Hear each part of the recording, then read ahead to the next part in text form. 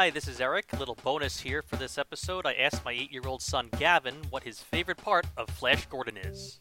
What's your favorite scene of Flash Gordon? When Flash and Prince Baron fight on the 2 discs in the Hawkman City. And why is that your favorite scene? Because it's a good fight, and I like that Flash saves Prince Baron after he fights him, and he joins forces with him to stop Ming. And what's your favorite part of the scene? Is there like a favorite specific part of the scene? When Flash helps Prince Baron off the discs, when he helps him up.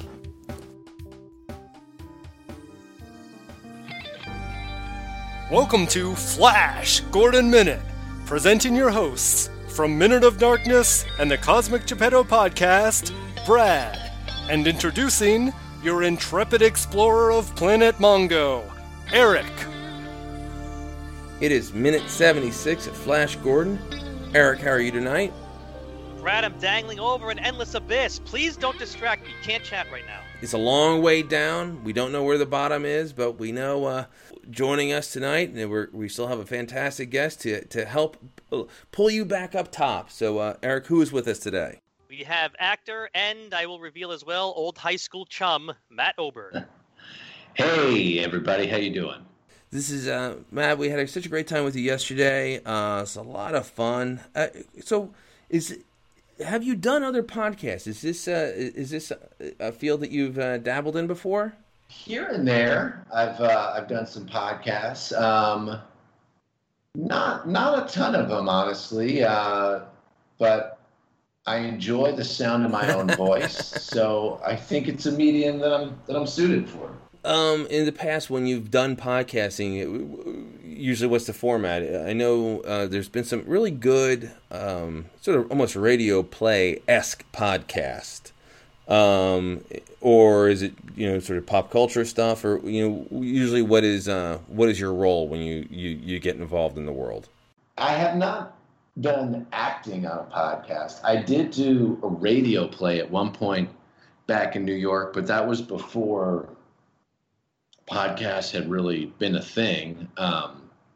So I'm familiar with acting without being seen, which is a pretty sweet gig. But I did one with friends that was about parenting, and I've done some like interviews here and there to promote stuff, but nothing quite as specific as what you guys are up to here. It's nice to know exactly what I don't know what I'm talking about. That makes sense. Very cool. Well, we're having a great time with you. It's always it's great. And we've had fantastic guests on this show, but I think the vast majority have been other minute by minute podcasters, which is great.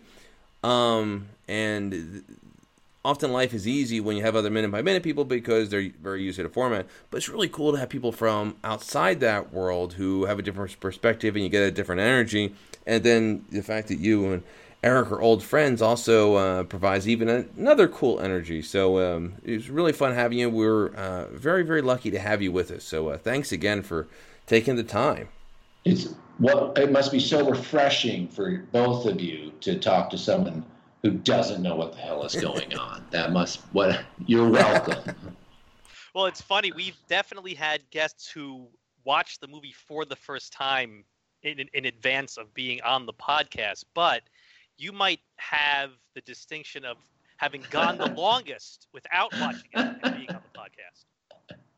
Oh, that's quite a trophy to claim. I'm happy. It's good to be a trailblazer. I will say. Do you actually remember anything about the movie, having been so long since you saw it? I remember it being frightening. I remember being scared. And I will say I do remember I was on a boat, like a ferry, I believe in Mexico, and Flash Gordon was playing on the TV on the ferry, but it was in Spanish. So that doesn't quite help. But it was surprising to me that Timothy Dalton was in the movie. I was like, oh, there he is. Look at that. Yeah, so it's all new to me. Yeah, pre-James Bond. Yeah. Well, very cool. So, Eric, let's dive in. What happens in minute 76 of Flash Gordon? Well, we start out with Flash doing his best to save Baron instead of letting him die like Voltan wants him to. And even, Flash just so pure at heart, such a good man, even as he's trying to save this guy who just killed him, and he says, "You can do it, Prince."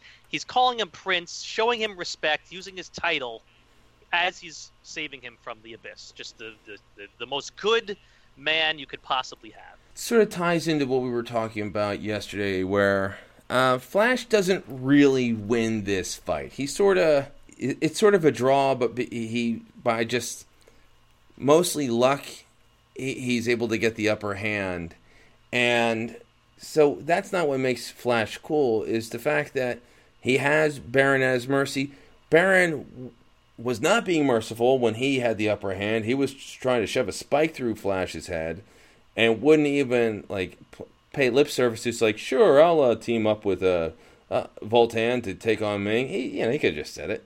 And Flash, on the other hand, he's trying real hard to save Baron. And you're right. And not just that he's grabbing his hand and trying to pull him up, but he's also cheering him on.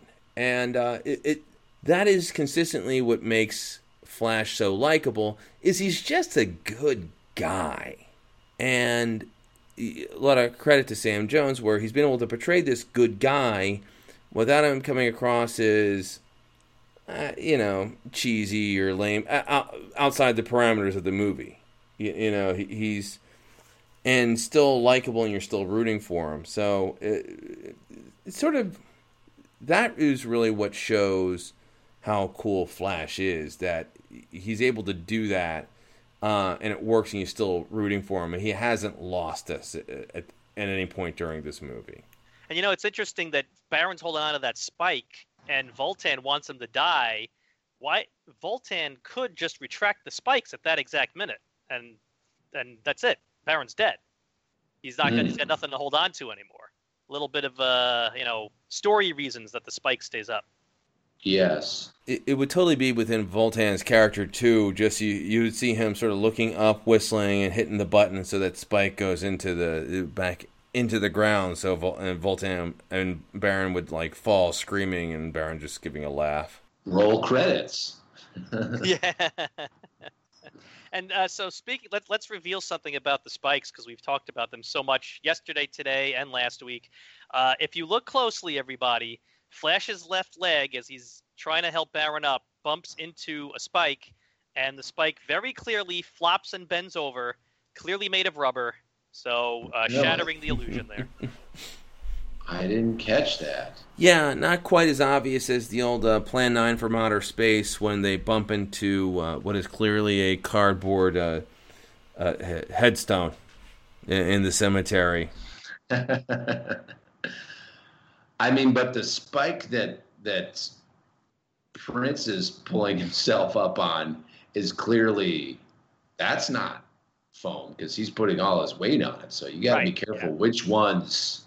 It's almost more dangerous to have some made of foam. Oh, that's true. You also you get a good look at Sam Jones's roots about halfway through the minutes. And I'm looking, sometimes you can tell the dye job, it's pretty good. They're right in there. Oh yeah, but how long did they have to film this, Eric? I know it was. Oh, it was a long time. It was I can't remember off the top of my head, but it was not a short shoot. So you think maybe the dye had to be applied more than once at some point? Oh yeah, absolutely. There could be scenes where they caught him in between dye jobs. They need to sort of get to the roots. I will say there's some continuity issues with the blood yes. on Prince Baron's hand. Yes, there is. But I would imagine any movie that you watch this closely, you're going to find stuff like that. Oh, yeah. This is, doing a minute-by-minute podcast is a great way to really magnify and understand all the things that you love about a movie, and also a fantastic way to ruin a movie you love. Oh, yeah. We've been very lucky because we continue to love this movie. And And Flash Gordon is not a film that you lose respect for it. When you see continuity errors, it's like, oh, of course. It's a ridiculous movie. There should be continuity errors and silliness like that. Yeah, it's one of the reasons I love the movie in the first place. So it is your guys' belief that this movie succeeds in its ambition, that it set out to be a sort of, Fellini kind of camp odyssey, and it succeeds in that, right? Yeah, in fact, Dino De Laurentiis, who produced it, approached Fellini to direct this in the beginning. Wow. And he was like, pass. And that wouldn't have worked with Fellini. There have been so many problems in the past with great art directors trying to do something that's inherently a little campy or a little schlocky and it just falling on their face. You think of Ang Lee directing the first Hulk film, and that did not work. And, God, who directed Dune? It was... Wasn't it David Lynch? Yeah, David Lynch directing Dune. You could see Lynch just struggling against his more out there instincts, and it sort of benefited no one. You got to give somebody the reins of these things, though, You do, but when you have these directors who are... It can be challenging for a director that doesn't have great commercial instincts to try to subvert that. Right. And listen, it can work.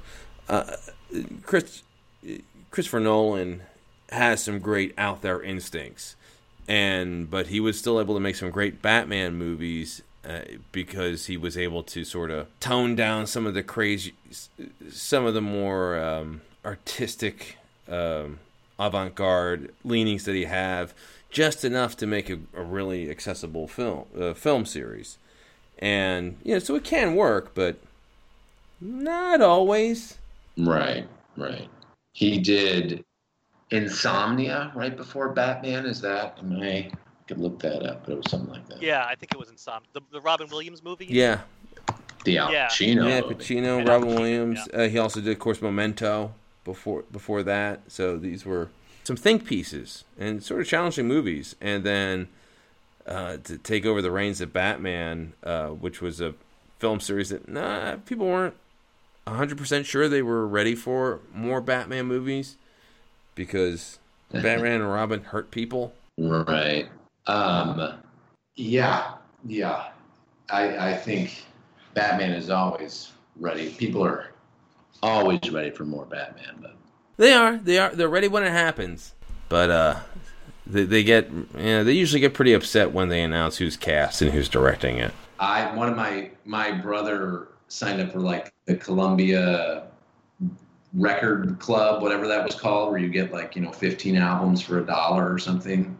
And he made me sign up for it. I had to pick one album, and I picked the Batman soundtrack because I thought it would just be the audio of the movie. And I was like, oh, I'll just listen to the movie. I thought I would hear and then there was all these Prince songs. I was like, what is this? I don't want to... Yeah, that Prince album for that was crazy. That was Prince's last big selling album. What people don't, really? Because Prince was sort of at the end of his commercial peak. But if he slapped a Batman symbol on anything, it would sell at that point. And but it wasn't his best stuff. And it was also music that really wasn't featured that heavily in the movie. I think there was one song towards the end that got pretty heavily featured, but it wasn't like... It's not like Flash Gordon, where Queen does the soundtrack, and damn it, Queen does the soundtrack, and this movie would not be the same film without the Queen music. If you just took out Prince's music from the first Batman film, you would not really be losing anything. Well, wasn't it even the album was like music inspired by the movie Batman? Isn't that didn't it say that on the album cover or something like that? I mean, he flat out admitted that this isn't from the movie, but it's inspired by them. Oh, so some of the songs on that album are not in the movie? Most of the songs on that album aren't in the movie. Shit. It was a bit loony, and it was Prince. It was not too long before Prince changed his name to the symbol, which was all because he was having a real bad time with the studio. Sony, I believe. Actually, it was Warner Brothers. Oh, really? Yeah. I guess that's how Batman. Right. So we're all tied in together. So he had a real bad relationship with them, and that's why he changed his name, because he was trying to make like a public argument that he should be released from his contract, and his music was getting weirder and weirder, and more concept album and stuff like that, and yeah, so that was sort of the end of his commercial peak, and again, unlike Queen, and unfortunately, Matt, you're not getting any Queen music. No, there's no Queen this week. Although we do have today, we do have later on in the minute, Howard Blake Q number 34, some uplifting dramatic music when Flash offers his hand to Baron and they shake hands. We love Howard Blake. I should have recognized that was Howard Blake. Is he like a renowned composer or something? I wouldn't say renowned, but we love him because he gave us the honor of letting us interview him as a little bonus episode, and so we're his buddies now, and he's this is pretty much maybe one of the two things he's most famous for. But a nice career, a working guy in the industry. Yeah, yes, like a steady working guy in the industry, but nothing, he never, was never John Williams or Danny Elfman or anything. There's only two of those guys. Yeah. He did give to the people who haven't had a chance, you should check out our bonus episode where we talked with Mr. Blake. He actually gave Hans Zimmer, speaking of Christopher Nolan movies, he gave Hans Zimmer like his break to help him get into the industry. So, yeah, really? Very cool conversation. Getting back to the floating spiky island, Flash is able to help pull Baron up, and Baron has a big change of heart. Flash has finally won him over. They shake hands, and it looks like Baron has never shook a man's hand before. Yeah, okay, so this goes into what Matt was saying about how, when you watch a movie minute by minute, you could really get into the stuff. So in the really underscoring just how, geeky it is to do this, I counted how long it took Baron to actually take Flash's hand. So it takes him, from the point he raises his hand to actually touching Flash's hand, takes Baron more than 5 seconds. So either he doesn't understand this custom of shaking hands, or he's still, after all this, not entirely sure he wants to do it. Maybe it's both. I think you have to take that into consideration. The first 2 seconds are, what is a handshake? And the last 3 are, do I want to do it? Ah. And I would say Dalton might have a professional manicure on that. I mean, those are some great hands. The fingernails almost opaque. Yeah, I see what you're talking about. And especially for someone who's supposed to be living in a swamp planet. Yeah, not any dirt under there. Clean. It's a clean cuticle. Good for him. Yeah, he's taking care of himself. And he is a prince. Yeah. Yeah. Now, he's also the Prince of Tree People. So, it does make you wonder, should he be a little more, should there be some dirt under those nails? And it's sort of the weird thing with, and we've talked about it before, where Timothy Dalton, definitely well coiffed, looks like he's been freshly bathed and taking care of himself. Has some, looks like he has some dippity-do in his hair. And is that the right look to go for with Baron when he is like the leader of the Arborians, living in trees, or should he be a little dirtier? And I don't know, but yeah, he's got some fine fingernails there. He's got a wide collar. I mean, I think they're going for like an Errol Flynn thing here, right? Errol Flynn did not have dirt under his fingernails. Yes, and Flynn was another one who was living in the trees. So, yeah. But if you're gonna like throw shade at anyone's hair, I mean, Flash's hair is very coiffed in this minute. I mean, this is a famous head of hair. I think, if you're gonna be upset that anyone's hair is too perfect, I think you have to look at your hero a little bit. Oh yeah, we Flash's hair comes up a lot with a lot of our guests. It should.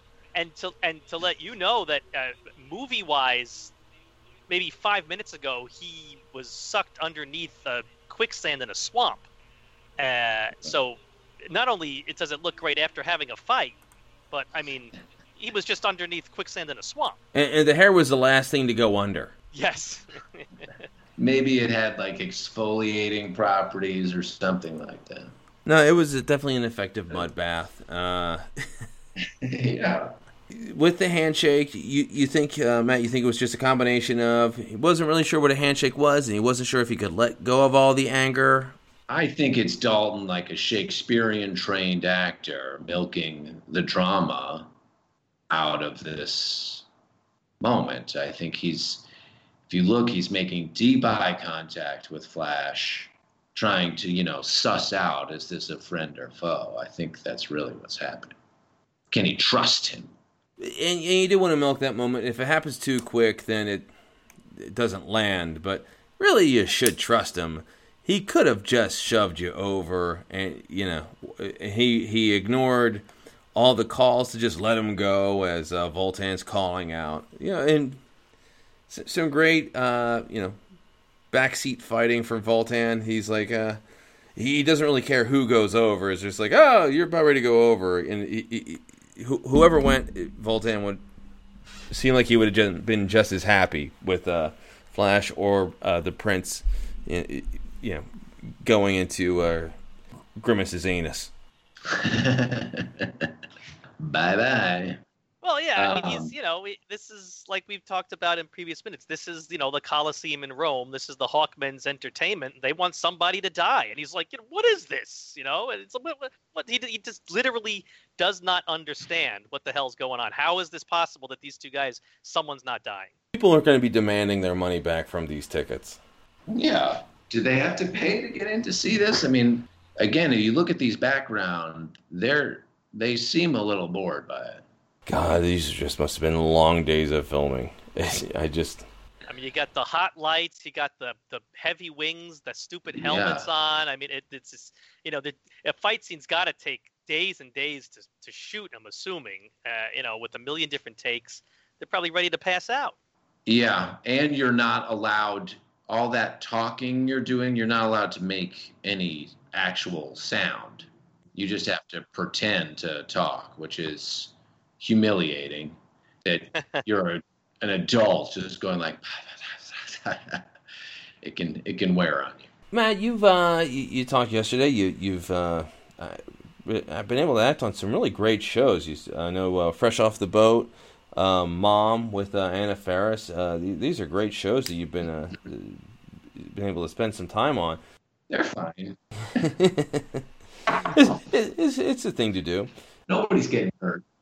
On your way up, were you in a situation like this where you might be a background player, or even something where you're just at the focal point of a scene? And is there a particular experience you remember where you were just getting pretty darn bored by the end of it?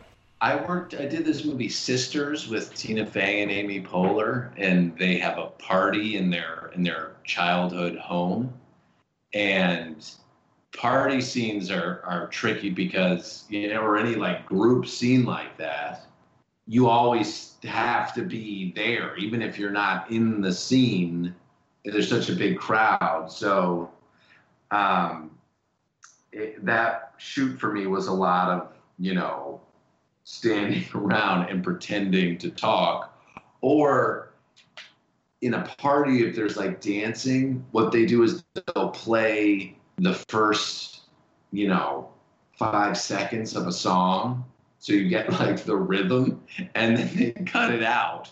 So you're just dancing to no music, and you just hear like the shuffling of your feet as it can be a pretty surreal experience. But I had a fine time doing that. You're getting paid. They give you breaks, and on that one there were a lot of great people around, and this is like name dropping, but my wife was played by Samantha Bee, so the two of us just hung out a bunch just in the background of that. And, that was fun.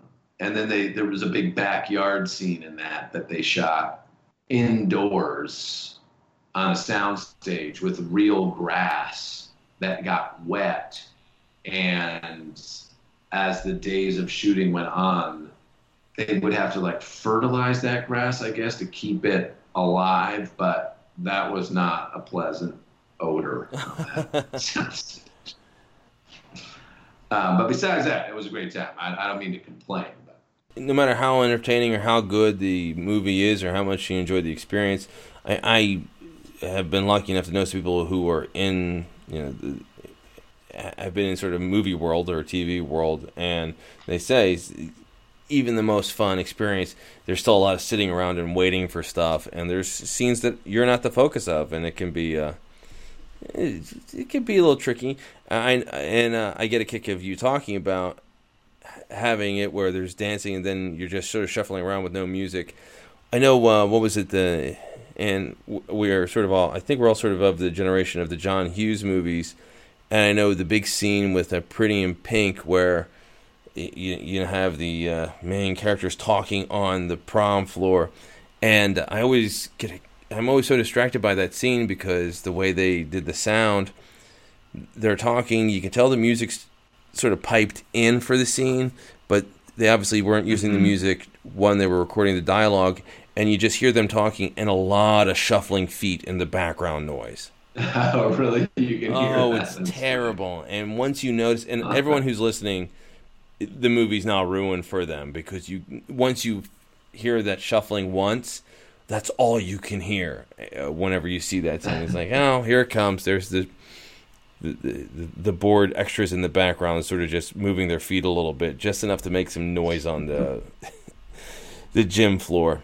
Sometimes the sound guys will put stuff on your shoes to make sure they don't squeak or do that, but that's got to be hard to do with a big group. I worked on one movie where we shot like a scene in a field at night, and it had been raining, and it was just mud, and they're not shooting the mud, but it was like deep mud, so your feet, every time you move, it's like that sucking sound of mud. I'm like, I am glad I am not editing the sound on this movie, because you have to cut out a lot of slurping footsteps. Yeah, it's hard. It's hard to make a movie work. You know, there's a lot we don't notice. That there's a reason when the credits roll that you're like, what do all those people do? You know? Yeah, a lot of important jobs that don't get a whole lot of credit. So, but the experience wouldn't be the same without those people.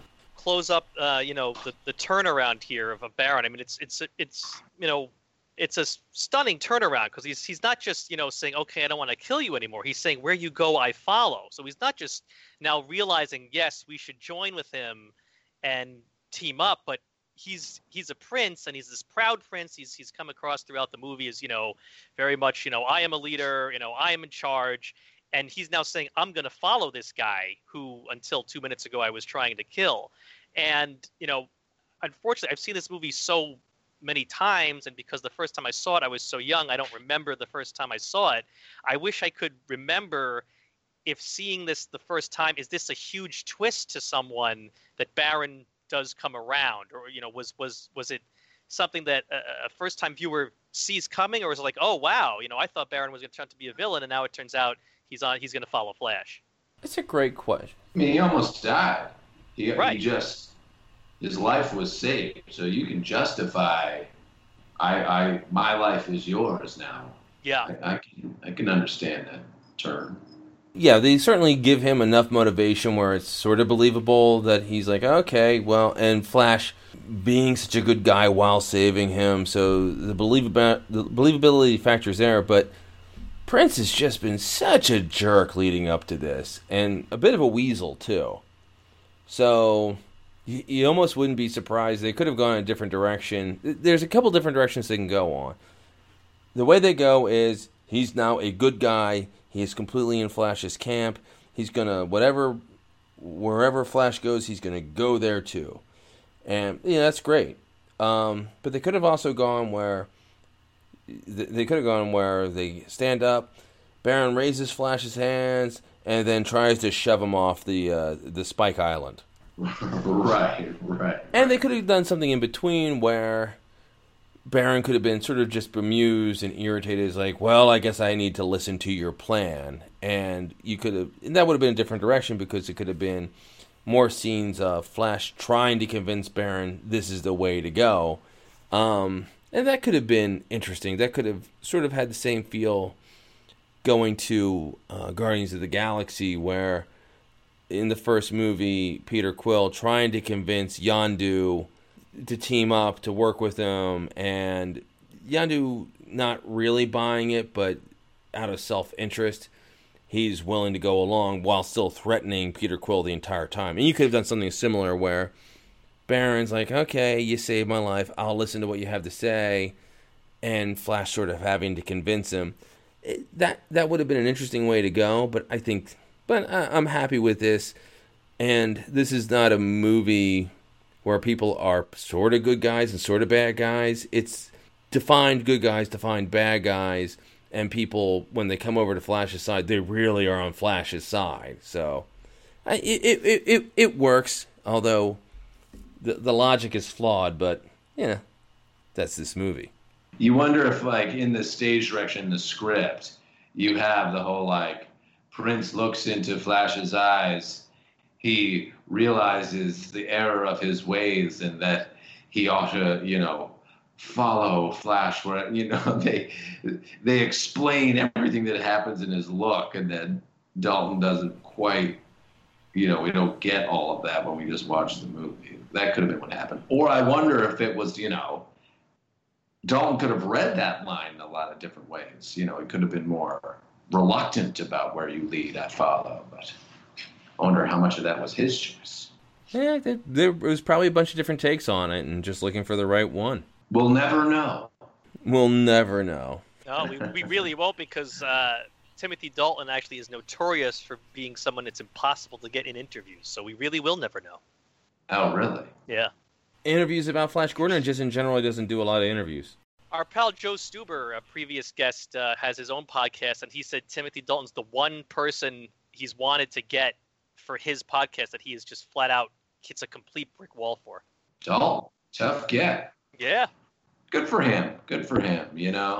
Hey, and we love our guests that we've had on here, but I respect people who just don't do interviews. And he's no longer James Bond. He's sort of got himself into a nice, comfortable place where he does some interesting work and does some fun stuff. He's not doing the roles where you're required to spend 2 months just doing interview after stupid interview after stupid interview. So, yeah, good for him. But if he's listening to this show, we would like to have Timothy Dalton on. Give us a call, Tim. If nothing else, just to lord it over Joe Stuber. Tim, flashgordonminute@gmail.com. Send us an email. You should just try Tim Dalton at gmail. Yeah. I've always wondered that, some celebrities have, just the normal email. Whoever, Whoopi Goldberg at gmail.com. Is that going to come back good? George Lucas 3 email. One. You couldn't get the first one. Matt, again, this has been a very good second day. Tomorrow is real exciting because Clytus is back. It's a great Clytus minute, so we're gonna. Eric is just gonna be downright giddy. Any particular, Matt? You talked about all these great shows you've been on. Is there one particular program that you have been on where you're just really excited about the performance you gave, or was a really cool episode, and you want people to go out and check their Comcast On Demand to see you at your best? Well, that movie with the feet in the mud is a sort of smaller movie called Brave New Jersey that's about a town in New Jersey that hears the War of the Worlds broadcast and loses their minds about it for a night. And stars Tony Hale and Anna Camp and myself. And you can find that on iTunes and on demand and stuff. So that's a smaller movie that could use a plug, and it's a fun sort of exciting story that takes place overnight. If you thought the world was ending, what would you do? So check that out. Brave New Jersey. All right, very cool. And I love War of the Worlds stuff. Yeah. That's just a fascinating story in and of itself, and the time it took place in such a specific time in Hollywood history. And so, yeah, very cool. We'll recommend everyone check that out. Eric, where can people find out more about Flash Gordon Minute? Well, if like Timothy Dalton, you want to send us an email, flashgordonminute@gmail.com. Tim, you can also chat with us on Facebook in the Flash Gordon Minute Listeners Vortex. I'm sure we'd love to hear from you there. Or connect with us on Twitter, Tim. Flash Gordon Pod. Yeah, we ask everyone to give us a rating and review on iTunes. It helps improve our visibility. It's been another great week, and we're going to finish up strong with some more Colitis. Really looking forward to that. But something else that I'm looking forward to, but I have a little bit of concern about, is coming up for me, Eric, and I'm a bit worried. Yeah. As we're recording this, we're getting ready. We shall shortly be going on a little mini family vacation. We're going to Lewes, Delaware, which is a nice, very quaint beach town. And for the first time ever, my entire family of 5, me, my wife, my 8-year-old son Chase, my 6-year-old twins, Logan and London, we're all going to be staying in a cabin together. And I don't know if we're all going to survive it. Fortunately, you'll be in Delaware, which, as was immortalized in Wayne's World. Hi, we're in Delaware, so you should be bored enough that there won't be any cabin fever because your brains will just shut down and no one will kill each other. But just in case you do, if just one of the 5 of you snaps, don't worry, Flash will save every one of us. Ooh, nothing but net on that one. Oh, he's amazing. He is amazing. Attention listeners, you can follow us on Twitter at FlashGordonPod and join the conversation on Facebook in the Flash Gordon Minute Listeners Vortex. Stay tuned for our next thrilling episode of Flash Gordon Minute.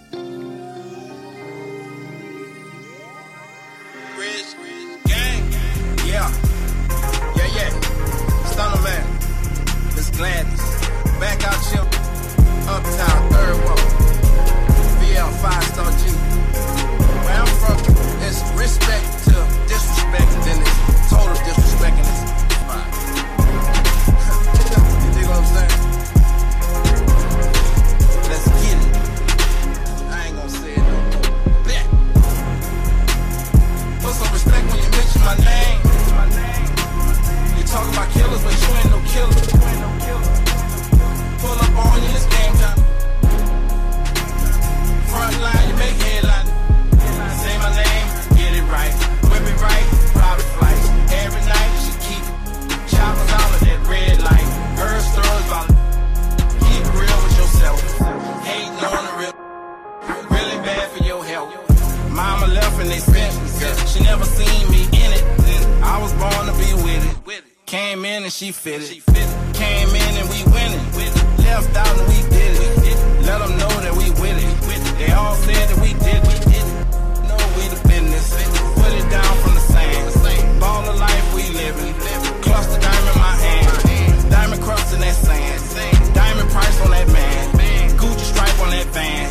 Knock him off of that plan. Put some respect when you mention my name. You talking about killers, but you ain't no killer. Pull up on you, it's game time. Front line, you make headline. Say my name, get it right. Whip it right, private flights. Every night she keep choppers out of that red light. Her stories about keep it real with yourself. Hating on the real, really bad for your health. Take just for granted. Pulling up just a habit. Loud talk, you get madness. Loud pipes and we mash. Stunner Man live lavish. We the baddest. Alexander my cause every day we damn. Third wall like my daddy. Rag top on that cat. Big money on shine. Stay fly with the fashion. Know that we pack it. Every time that we mag it. Uptown high boy. Stuntin' never no lacking. Put some respect when you mention my name. You talking about killers, but you ain't no killer. Pull up on you, it's game time. Front line, you make headline. Say my name, get it right. Whip it right, private flights. Every night she keep it. Choppers all of that red light. Her stories about keep it real with yourself. Hating on the real. Really bad for your health. Yeah. Stunner man. Rest in peace to my mama. Shout out to my city, Uptown New Orleans. Tell respect my name or keep it out their mouth. Like a gangster. Rich gang or don't bank. Be told, we out here, Uptown 3rd Ward.